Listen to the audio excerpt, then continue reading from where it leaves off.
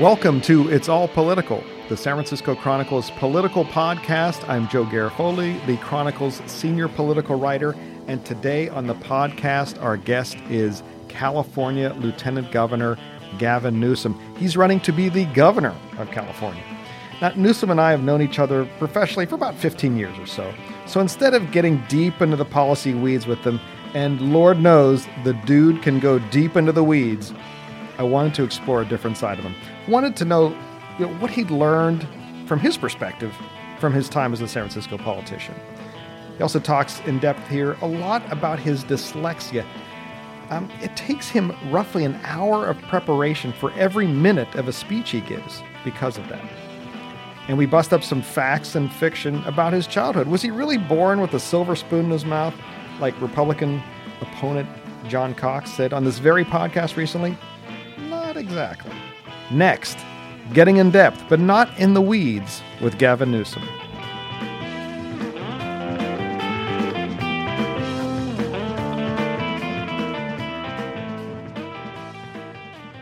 Gavin Newsom, welcome to It's All Political. Good to be here. All right. Now, we've known each other professionally for about 15 years or so. So we're going to look back at your career and life in the Bay Area and sort of what shaped you. I shouldn't have said yes to this. Yeah. Unbelievable. You're already regretting it. Yeah, my regrets. Already regretting profound. This. Yeah.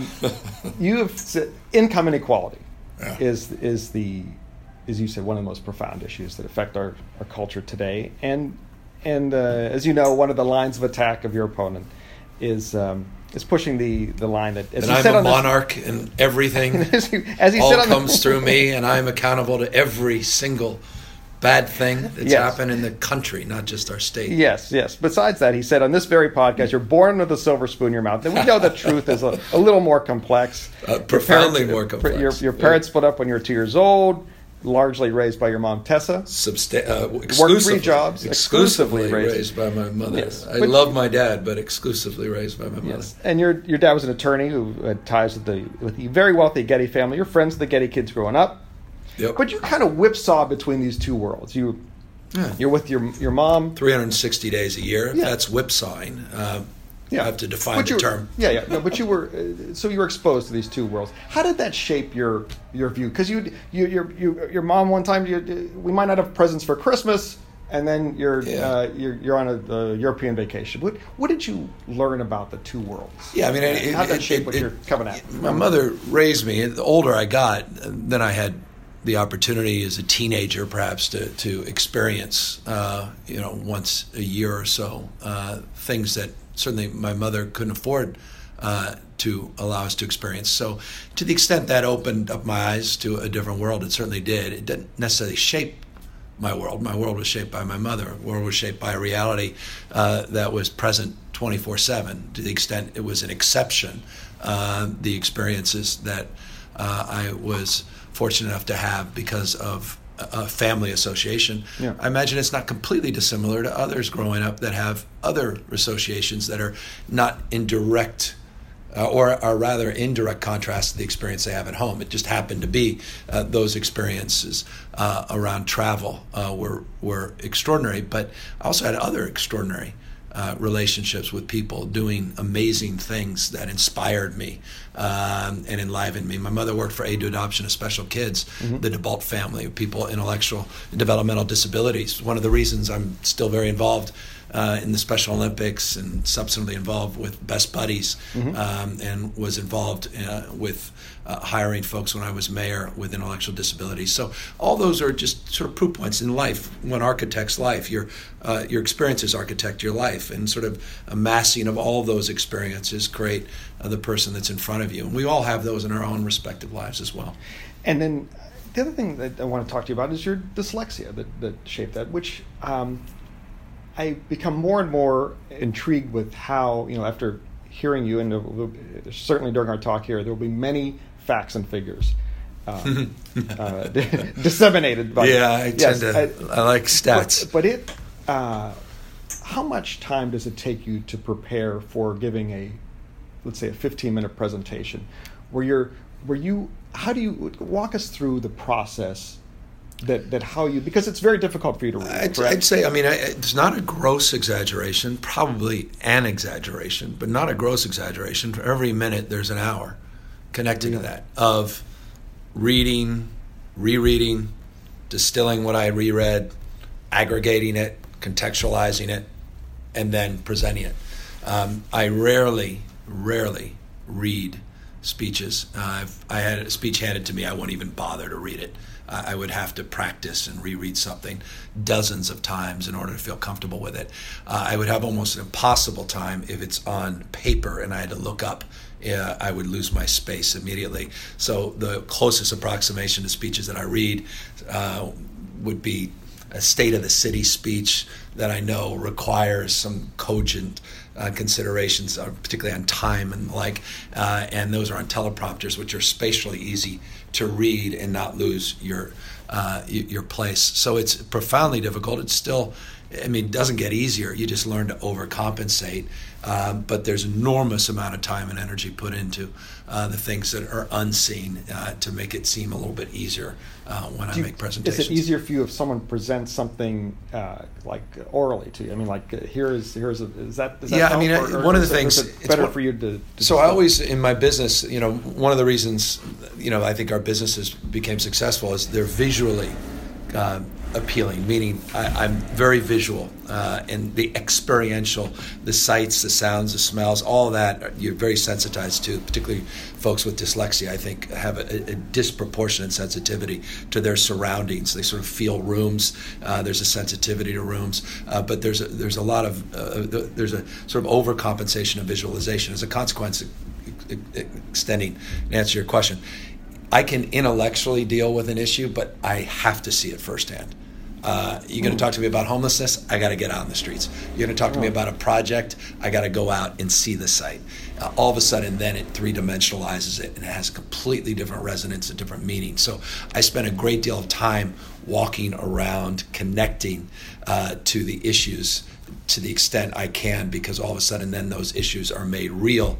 And as a consequence of that, I can grasp them, I can appreciate, I can understand them more deeply. Is that will be a challenge when you're the governor of a huge state? I mean, yeah, you got to get out. I mean, I opened my office as lieutenant governor in an incubator in the South of Market in San Francisco, so I wasn't isolated on the 6th, 7th floor of the state building with security guards and sheriff's deputies around me. So as governor, that would be my same approach. It was mayor. I mean, there wasn't a Friday, was there a Friday where I didn't walk around the streets, particularly the Tenderloin. Used to take the cable car down to work and then walk from the cable car to the Civic Center, past Civic Center into my office, drove my staff crazy. Fridays, everyone was like, oh, here we go. He's going to complain about panhandling and open drug use and all kinds of related quality of life issues. But that's a way of sort of expressing, a way of connecting, and it's still important to me and will continue to be if I'm successful as governor. One of course, you're known nationally for being the first major city mayor to marry same-sex folks. That's in retrospect, that's politically a crazy move. 36 days into your first term, and you know, obviously, you've gotten much national praise for this. This has become the law of the land, but condemnation along the way. Yes, a lot of condemnation. That's what we're going to talk about still to this day.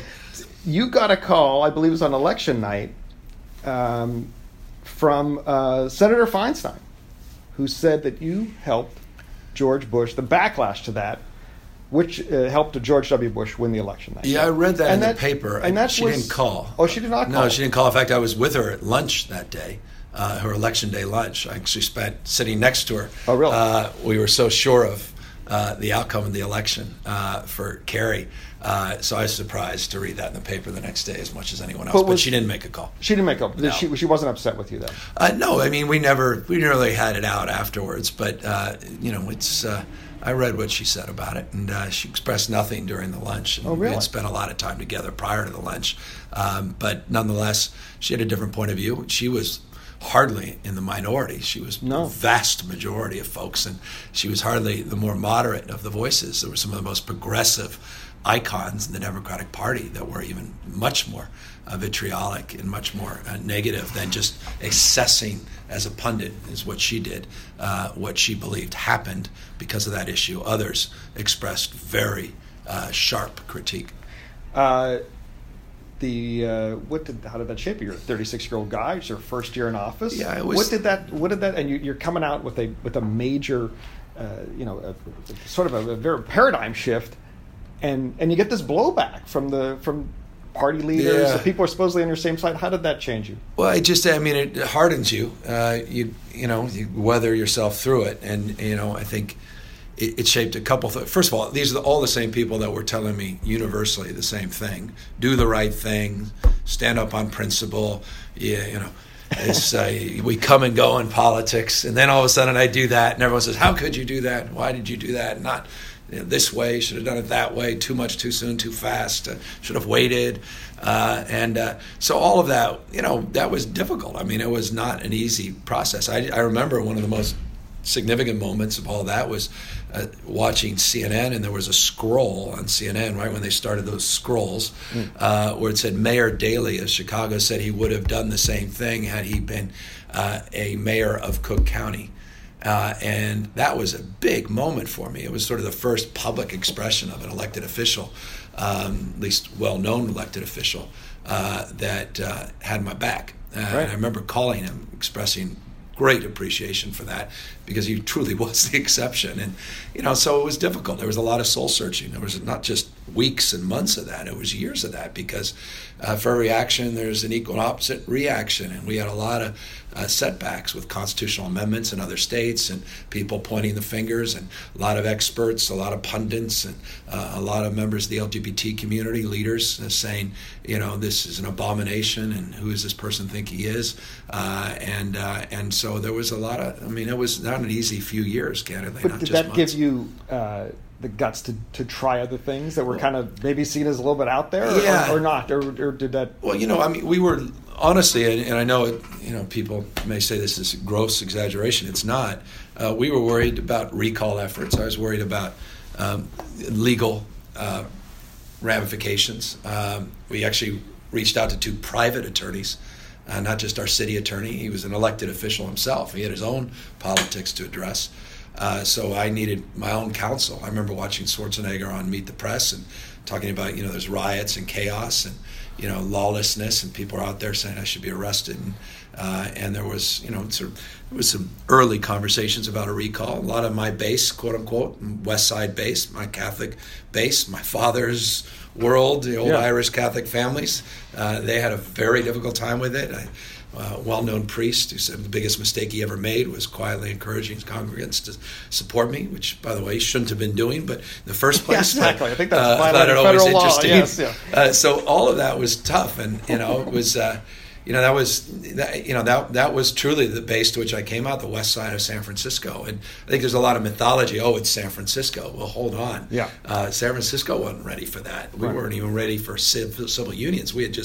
The dust was just settling on domestic partnerships with Salvation Army and United Airlines, and all the consternation that was trying to be resolved with Leslie Katz and Susan Leal and Amiano and Governor Mayor Brown at the time, that were trying to just work our way through domestic partnership challenges. So it was an interesting time, but it hardens you after you get through that, after you survive that. Then you get a little more audacious. I think you get a little bit more. I think you get bolder. I think you get a little more congruent, more clarity, more conviction.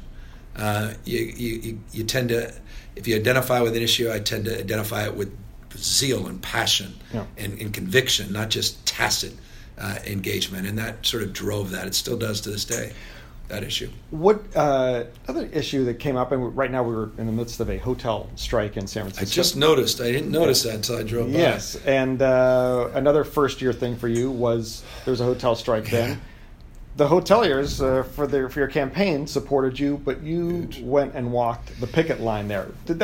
Was that like a spur of the moment thing, or what? No. And how did that shape you? It was frustrating. Look, the hoteliers did an enormous amount for me, independent expenditures and others. This is back before Citizens United. Anyone who believes Citizens United has created a problem with money in politics should pause and consider the fact that money in politics was a big problem even before Citizens United. But that said, they were proponents of my candidacy, and the union itself, led by Mike Casey, was vehemently opposed. And I say vehemently because they were aggressively opposed to my candidacy. Supported Matt Gonzalez for mayor, and disappointed indeed. And yet, a very short period of time after I got elected, there was a dispute, and there was a conversation I had with some of the hoteliers, a couple that had flown in from out of state, one from out of the country, out of the UK, and made some flippant comment to me that, this is in essence a P&L.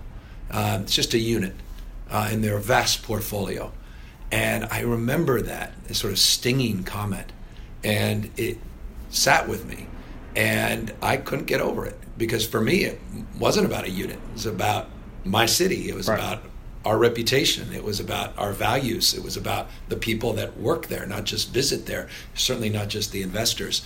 And that was literally the trigger where I sort of shifted my engagement with some of the key leaders at the Hotel Council and some of the key managers and HR directors that had assembled in the city, and saying, you know what, I get why you locked out your employees for a couple of weeks, because they had gone out on strike for a couple of weeks. Tit for tat, I understand that. But you're now having a conversation with me, giving me heads up that you want to continue the lockout. And I said, we're getting close to the holidays. You don't need to do that. You made your point. This is not about Mike Casey. It's about the workers, and it's about their being used in this debate in a way that can really hurt their lives and their families' lives. They said, no, we're going forward. I said, please don't do that. They said, we're going to do that. I said, don't do that. And they did. And I said, fine, you leave me no choice. I'm with the workers. And I walked that picket line with the workers. And I pushed back. And it's a point of emphasis. I want to reinforce this. You can't buy me. No matter, in fact, you think you can buy me? I promise you, given the opportunity, I will prove to you you're wrong. I'm grateful for support, but it doesn't change my point of view. What changes my point of view is facts and conditions. And there's a default. My default is, at the end of the day, social justice, economic justice. And that's why I was proud to walk the picket line. And I thought it was the right thing to do, even though mayors aren't supposed to do that. And you necessarily are tipping your hat in a negotiation. It didn't make it easier to come to an agreement, but I felt compelled. Well, I mean, and that's one of the concerns now, I think, with you with the Summit Sacramento would be you got the nurses with the SEIU, the Labor Federation. How are you going to push back? Same thing. Meaning the same point. If you think you got me, look at my record. I'm going to call balls and strikes. Is my point. If someone comes in just because they write a big check, thinking all of a sudden I'm going to agree with everything they tell me to agree with, they're just simply wrong, and they have scant evidence to base that assertion. And I think that hotel example is a substantive proof point, because, again, let's remind you, it wasn't just the mayor's race that hotels were supporting. They supported my initiative, Care Not Cash. They supported many other initiatives, and my previous campaign supervisor. I didn't enjoy turning my back, but I had to, because they turned their back on the workers. And you can't hurt poor folks that are struggling to make ends meet, disproportionately women and minorities, and think that somehow, just because you supported me, that I'm going to roll over and be complicit in the pain that's caused on folks that I think really matter and I have an obligation to care about. One of the raps on you when you were mayor was that you know the policy better than anybody. But the schmoozy part of politics, you can certainly give a great speech in front of and connect with voters. But the schmoozy kind of working the political game, talking to your fellow supervisors or the supervisors, that was a weak point you were criticized for. Do you think that's changed? And what have you done to try and prepare yourself? Instead of dealing with 7 or 8 the supervisors, 9 supervisors, 11, whatever it is these days, 120 legislators in Sacramento. What have you been doing to prepare to deal with pick up the phone? I've got very close relationships with the legislature. I've developed them over not just 7 years, probably 20 years. Tony Atkins being a proof point, I knew when she was on the city council in San Diego. She's now the head of the Senate. We worked on homeless policy many, many moons ago. Many of the San Francisco electeds are now in key positions of influence and are close friends. Phil Ting, I appointed to a important body as our assessor recorder in San Francisco, and I've got very close with other electeds, not least of which are a senator and assembly member who are very close. Scott Wiener, who I've worked with on so many issues back to his days when he was on the Democratic Central Committee before he was even a supervisor, et cetera. So my only point of emphasis here is strong relationships and a little bit of experience with the board. But I want to remind you something you don't need to be reminded of, but it's an important point. You had the master of all elected officials, the guy who reinvented the art of schmoozing, one of the greats that happens to still be in our midst, Willie Brown, came from the assembly. His capacity to do the impossible led to term limits in the state of California. He came to the city with those same supervisors that I had to work with, and they almost recalled Willie Brown. He called one of them a drunken little dwarf.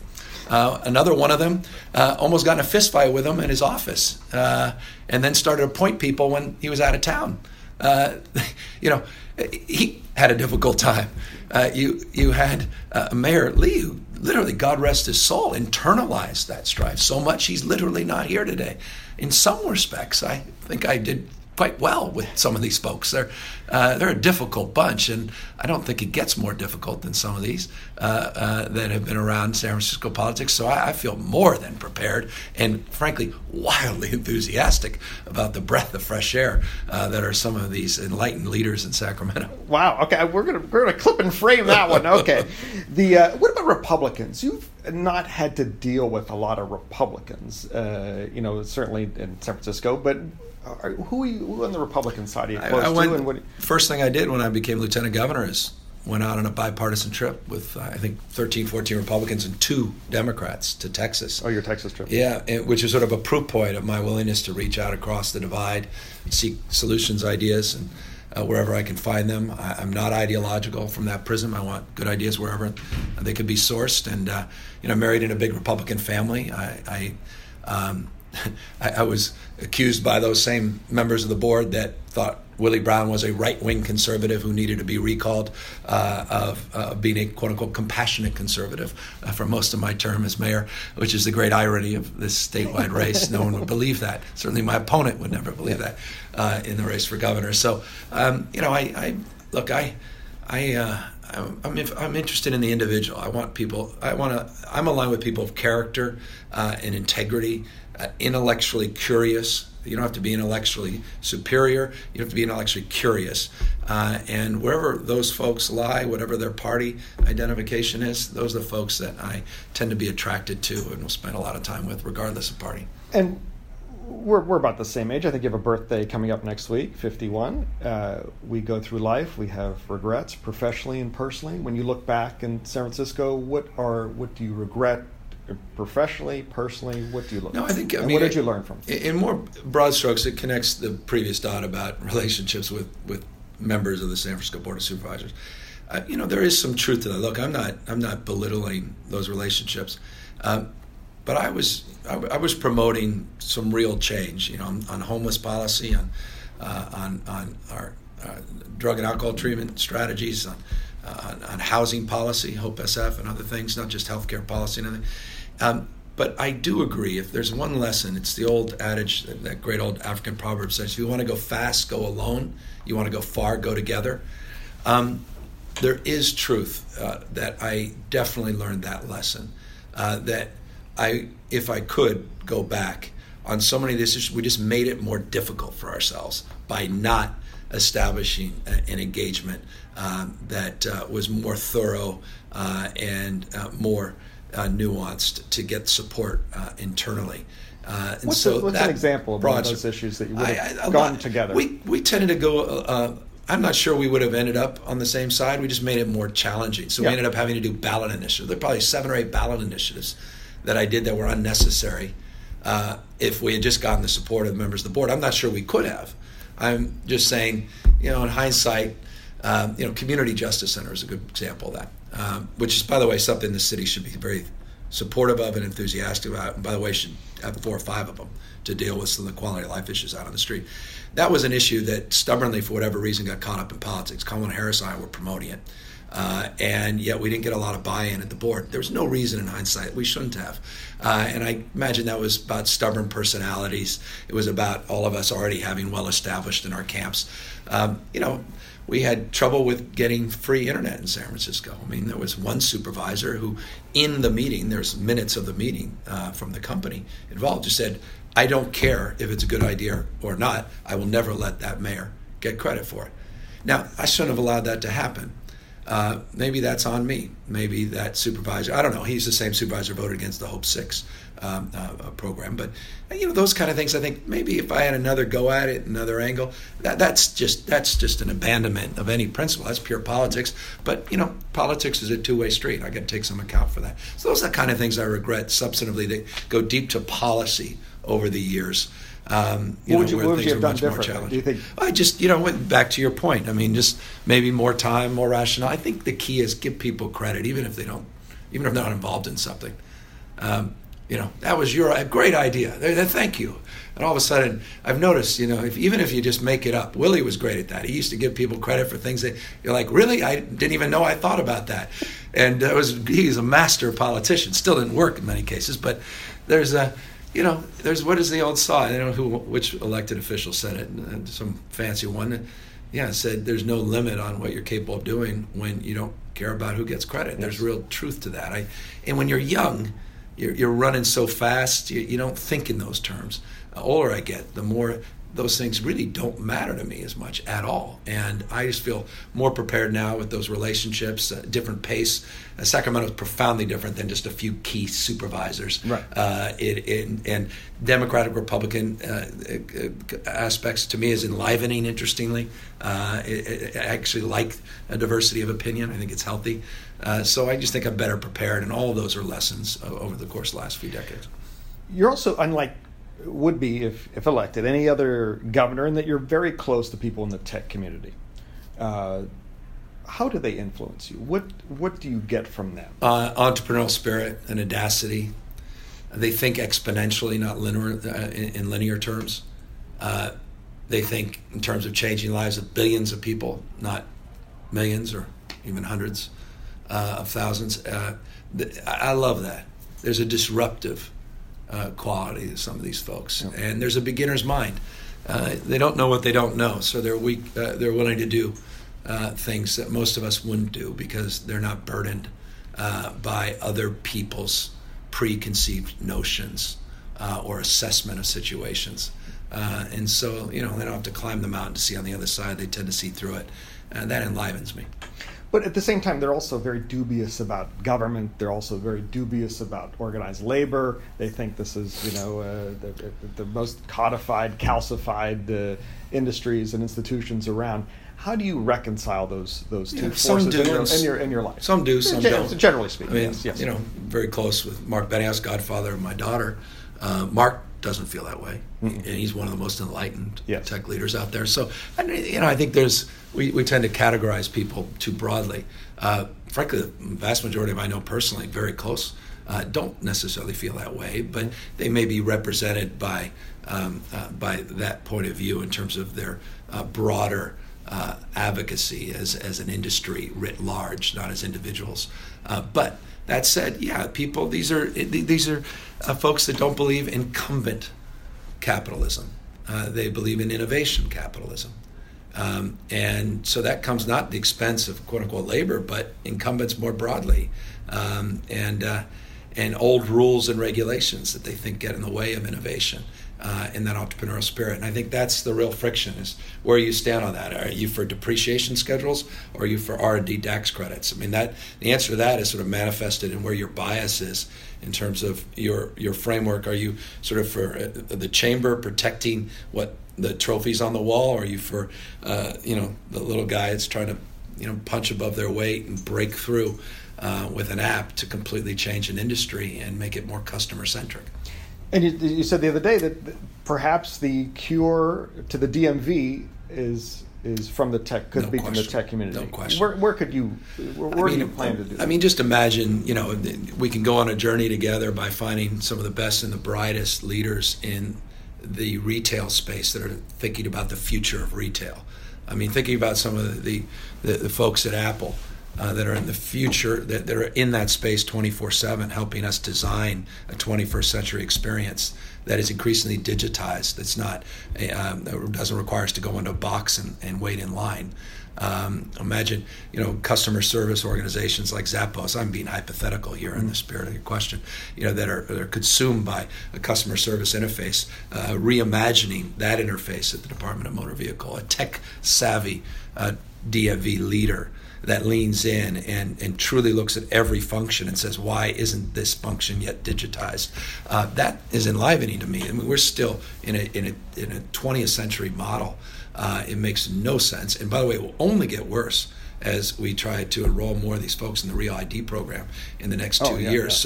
Something big has to happen. I'm committed to trying to do that. Is there anyone in particular you've talked to and said, could you actually convince someone from the tech world, hey, come on, you want to run the DMV? Those weren't figurative examples. Those were quite literal. Oh, really? Okay. I've had people come to me with folks they've identified saying, you need to talk to this person who lives in this space and should advise you at least on reconceptualizing the retail experience that is the most, or at least symbolic and substantive interface between taxpayers and government, and that's the DMV.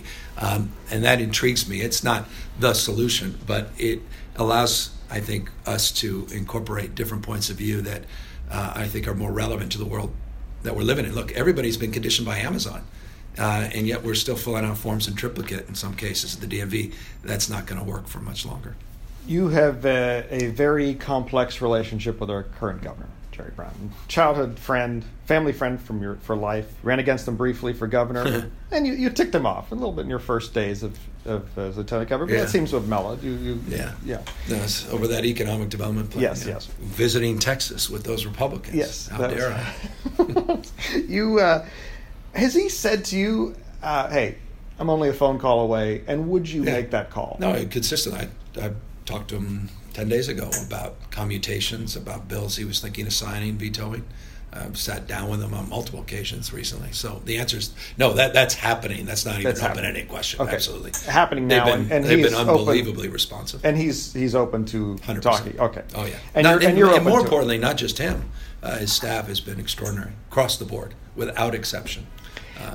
What did you learn from your time? Is it when you first were approaching the job as lieutenant governor? Of course, you famously said, "Well, maybe this shouldn't even be an elected position. Maybe it should be like a package deal." Should be put. I do believe it should be reformed. I haven't changed my position on that. Okay. I feel very strongly about that. In fact, what did you learn about Sacramento? Even though you're here in San Francisco a lot, from your 8 years as lieutenant governor.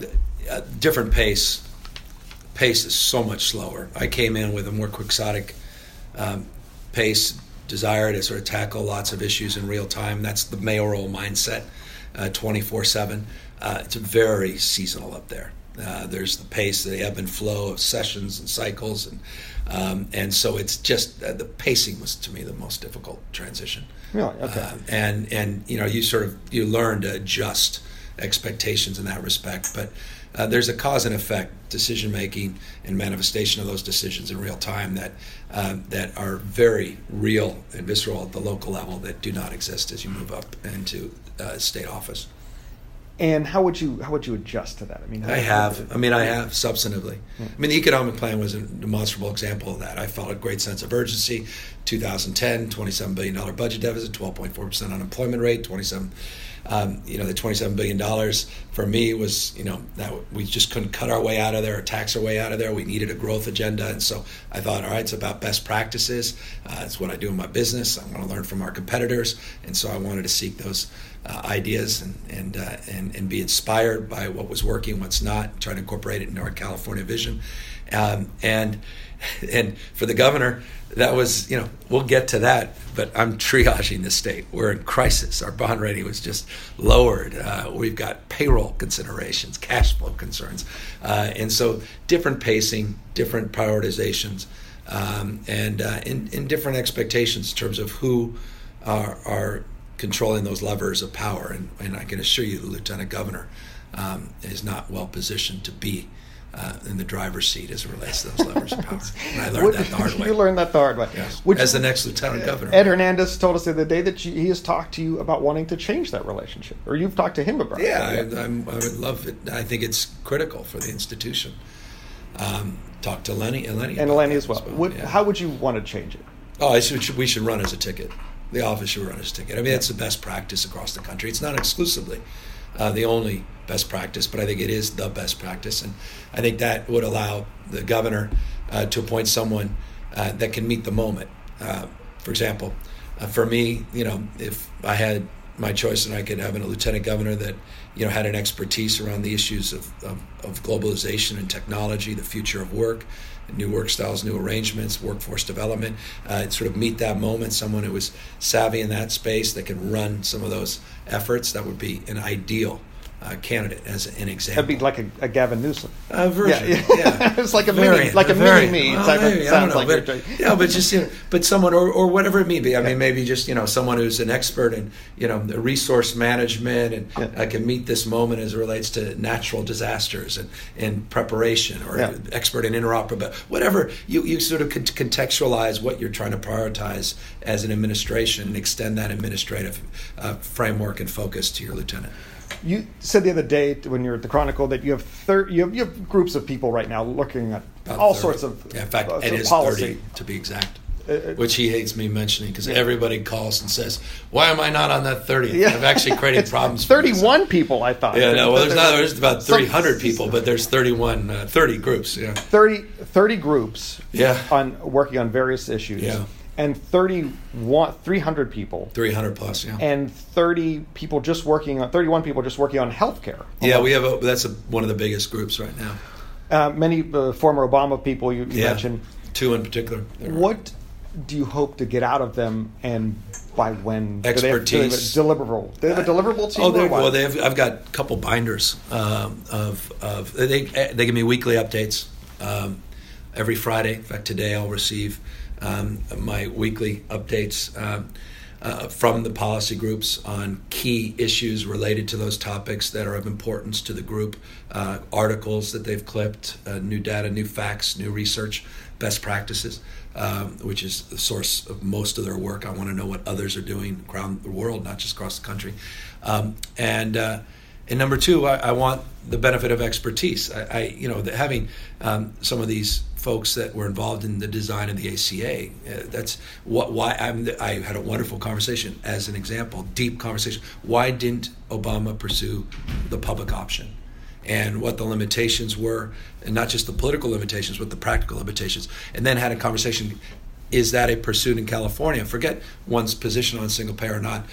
Is that a legitimate alternative policy proposal? And so we run down that line of thinking. Others purely on what's working, as an example, someone that was very involved in assessing for a think tank the 3 different single payer models. The Beveridge model, the Bismarck model, and the National Health Insurance model, and what distinguishes the 3, for-profit, non-profit, multi-payer, and more traditional government-sponsored healthcare. Each one of those is a variant on single payer, and how can each one of those inform us in California based on our unique circumstance? So those are the kinds of things, it's sort of that kind of expertise that we're plugging in to our broader agenda. And then just folks that are there saying, all right, how do you contextualize a conversation around healthcare? What are the bills that were introduced that were not acted on? What were the bills that were rejected? What are the bills that we anticipate being introduced next year?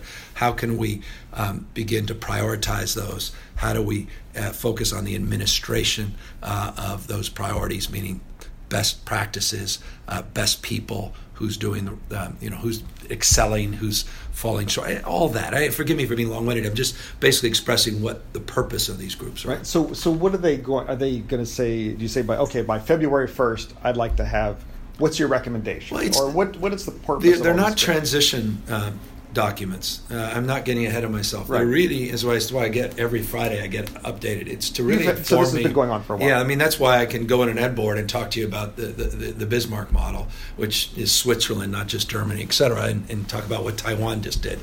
So it informs me. It makes me more granular as a candidate. You lose folks. I mean, I don't think it's necessary in these campaigns because people tend to roll their eyes after your fifth or sixth point. But nonetheless, it matters to me because I feel my eyes are directly on you. Thank you, buddy. Governor. That's nice my of you. Eyes, yes. But it's but I think it's important, and it allows me to hit the ground running. And what I hope to do if I do win is in transition, we'll expand those circles because trust me, people are going to demand that. Yeah. But we're going to have documents that are ready to be translated into more actionable agendas, and that is a huge advantage, I think, for the next governor. And I imagine, I hope that John Cox is doing the same thing. I don't know. You said your first goal, your priority goal, is early childhood education. Yeah. And explain a little bit of what that is and how are you going to pay for it? So I have sustainable goals and situational goals, meaning clearly the first priority for the next governor is being prepared to submit a budget, which is going to be due, I think, January 10th, and then make the very difficult decisions of assessing talent and appointing key positions to these various agencies, and not just the horseshoe itself, the governor's office. Then sort of stacking priorities, and situationally those priorities have to be housing, homelessness, and healthcare. So those are three top priorities: housing, the housing crisis, the homelessness crisis, which is manifesting everywhere, and then the broader issues of healthcare, which again are the biggest driver of our budget. But the sustainable issue that I want to focus on with priority is the issue of 0 to 3. So I compartmentalize situational and sustainable priorities, long-term, but priorities for long-term investment, and then the short-termism that's required of addressing the politics, not just the policy, around the immediacy of the crisis that presents itself. The governor touted how much he has in the reserve. It's a major accomplishment. Where are you on the priority of keeping? We will have another recession. We know that. Where are you on the priority? Top priority. The first thing I would do if I was architecting a budget right now, first thing I'd do if there was surplus is statutorily set aside that 10% of the general fund as the first act of any new budget. Period. So you would maintain exactly what. But that was me as mayor. I mean, most of the friction you refer to with those supervisors was around that. We did a rainy day reserve. I was trying to pay down debt. We did some pension. You were mayor during the recession. Recessions. Yes. I had to make tough choices. We were reducing, work. I mean, none of this was easy, and so I haven't changed. I believe in that fiscal discipline. I believe in investing in the future. I want to continue to pay off our debt. We paid off about $30 billion of our $35 billion of our wall of debt. Not all $5 billion needs to be paid off immediately, but I want to continue to knock that down, and I want to continue statutorily to get to that 10% of our general fund reserve. And you've also talked about restructuring our tax system. This is more of a long-term goal. Has to be done. What is in layman's terms? Does that mean are we taxing the wealthy more, raising the corporate tax, or some sort of increase in the sales tax? What does that mean? By some estimates, 85% of our economy is currently not taxed. So what happens, you have 15% of the economy that is in some cases overtaxed. A regressive sales tax, the highest in the country, hurting poor folks more than it is wealthier folks. You have income taxes for middle income earners that hit 9.3% and earnings a little over $50,000. I think that is a burden on working folks. So I'd like to see if we can broaden that tax base, begin to attach a more rational approach to addressing the issue of volatility, which is the burden of having a tax base that is not broad, and look at what other states have done, which is exactly what our policy groups are doing. Many other states have moved in this direction to broaden their tax base to address the issue of volatility. And I want to do this from this prism, some experience. The worst thing a candidate for governor can do is say, here are the 3 taxes I want to raise, here are the 3 taxes I want to lower, here's the folks that are full of it, and they're not even invited around the table. You will get people pissed off at you before you even move in. I want everyone to be angry after the product's done. And if everyone is angry, quite literally, That means everyone 85% everyone had to yeah. give something and add something, and basically, everybody's got to be willing to have a conversation and acknowledge what currently exists and persists is not going to work and puts us at a competitive disadvantage. Vast majority of people, I think, are prepared for that engagement because I haven't met anyone that is not having that conversation privately. Everyone acknowledges our tax system needs to be overhauled. It's just everyone has a different perspective of what that means. That's a Prop 13 conversation for some folks. It's an oil severance tax for other folks. It's a service tax for other folks. Still, it is getting rid of the income tax, and as we know it, making it a simple flat tax. Everyone has a different opinion. And my job is to try to incorporate as many ideas together, but I want to mark it in this context. The question we need to ask around the table and answer is, what world are we living in? What are the trend lines to define this world? And how can our tax code allow California to be more competitive in that environment? Everything is on the table, though, I would imagine. It has to be. I just think that's the best approach to getting. That's why we did healthcare in San Francisco. Everybody had to come around the table and no preconceived notions. Yeah. One last question. Ha. I don't understand your campaign motto. What? Courage for a change? Courage. What's wrong with for that? a change. I don't know. It seems like, is it? I'm not arguing for the status quo. No, but it seems like courage. Now, is it? It depends, I guess, where you put the pause. Yeah. Courage for a change. Yeah. Or courage for a change. I mean, it seems like you're dissing. You could be dissing someone else, like your predecessors. Well, I'm running against 27 people, and it was a point of contrast. And I can assure you, it is a point of contrast with my opponent today. I'm not running against Governor Brown. I'm not running against anyone except my opponent in the status quo in this sense. I am not satisfied with the affordability in this state. I'm not satisfied with what's happening with the middle class. I'm not satisfied with what's happening with homelessness. I'm not satisfied with what we're doing in early childhood education. I'm not satisfied that we have an economic development plan or competitive framework to address the issues of the nature and change of our economy. I'm not satisfied with what's happening in higher education. So it does require courage for a change. But that's not an indictment of current leadership. It's an indictment on the current state of some of these stubborn issues that do require a courageous approach to problem solving. Healthcare being an obvious proof point of that. Yeah. One last one. You 36 days into your first mayoral term, there was a huge, audacious, as you would say, move with the same-sex marriage. Should we expect a similar one? Sure. Like a February surprise, why if you not? will. But I don't know. Do you have anything? I get that. Do you have People ask me that all the time. Is there I anything want to you're say planning? yes. So the pressure is mounting for I know something the like expectations that. are being set, aren't There's they? nothing planned. Though. Yeah, no, I have to under-promise and over-deliver. You're not scripting out your first 10 plays. No, like this is not. I'm not the Bill Walsh. Willie Brown said he was the Bill Walsh of mayors. Of course he is. Of course. There's only one Bill Walsh Yes. and one Mayor Brown. No, we're not doing that. But I am. Forgive. I keep referring in the context. I always use the word architect. We are architecting a prioritization of what we want to accomplish. Some of that is constrained by the sort of lazy punditry of the 100 days, but I resemble that remark. We all resemble it because we all are in that prism. We all recognize it, but I'm not going to be limited by that scope because I think, frankly, short-termism has been the enemy of so many of the solutions to the problems that this state faces. And we need to have a save and invest motto.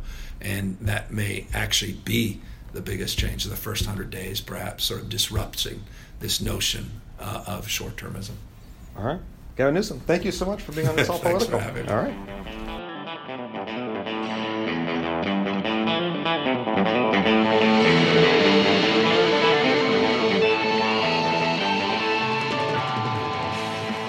I'd like to thank you all for listening today. You can email me at jgarofoli@sfchronicle.com. You can hit me on Twitter at Joe Garofoli. And I'd like to thank the Lieutenant Governor, Gavin Newsom, for being on the podcast today. This was recorded, by the way, at his campaign headquarters office in a very nondescript building in San Francisco. I'd like to thank Fernando Diaz, the San Francisco Chronicle's managing editor for Digital, for producing today's podcast. And remember, as Gavin Newsom once infamously said, whether you like it or not, it's all political.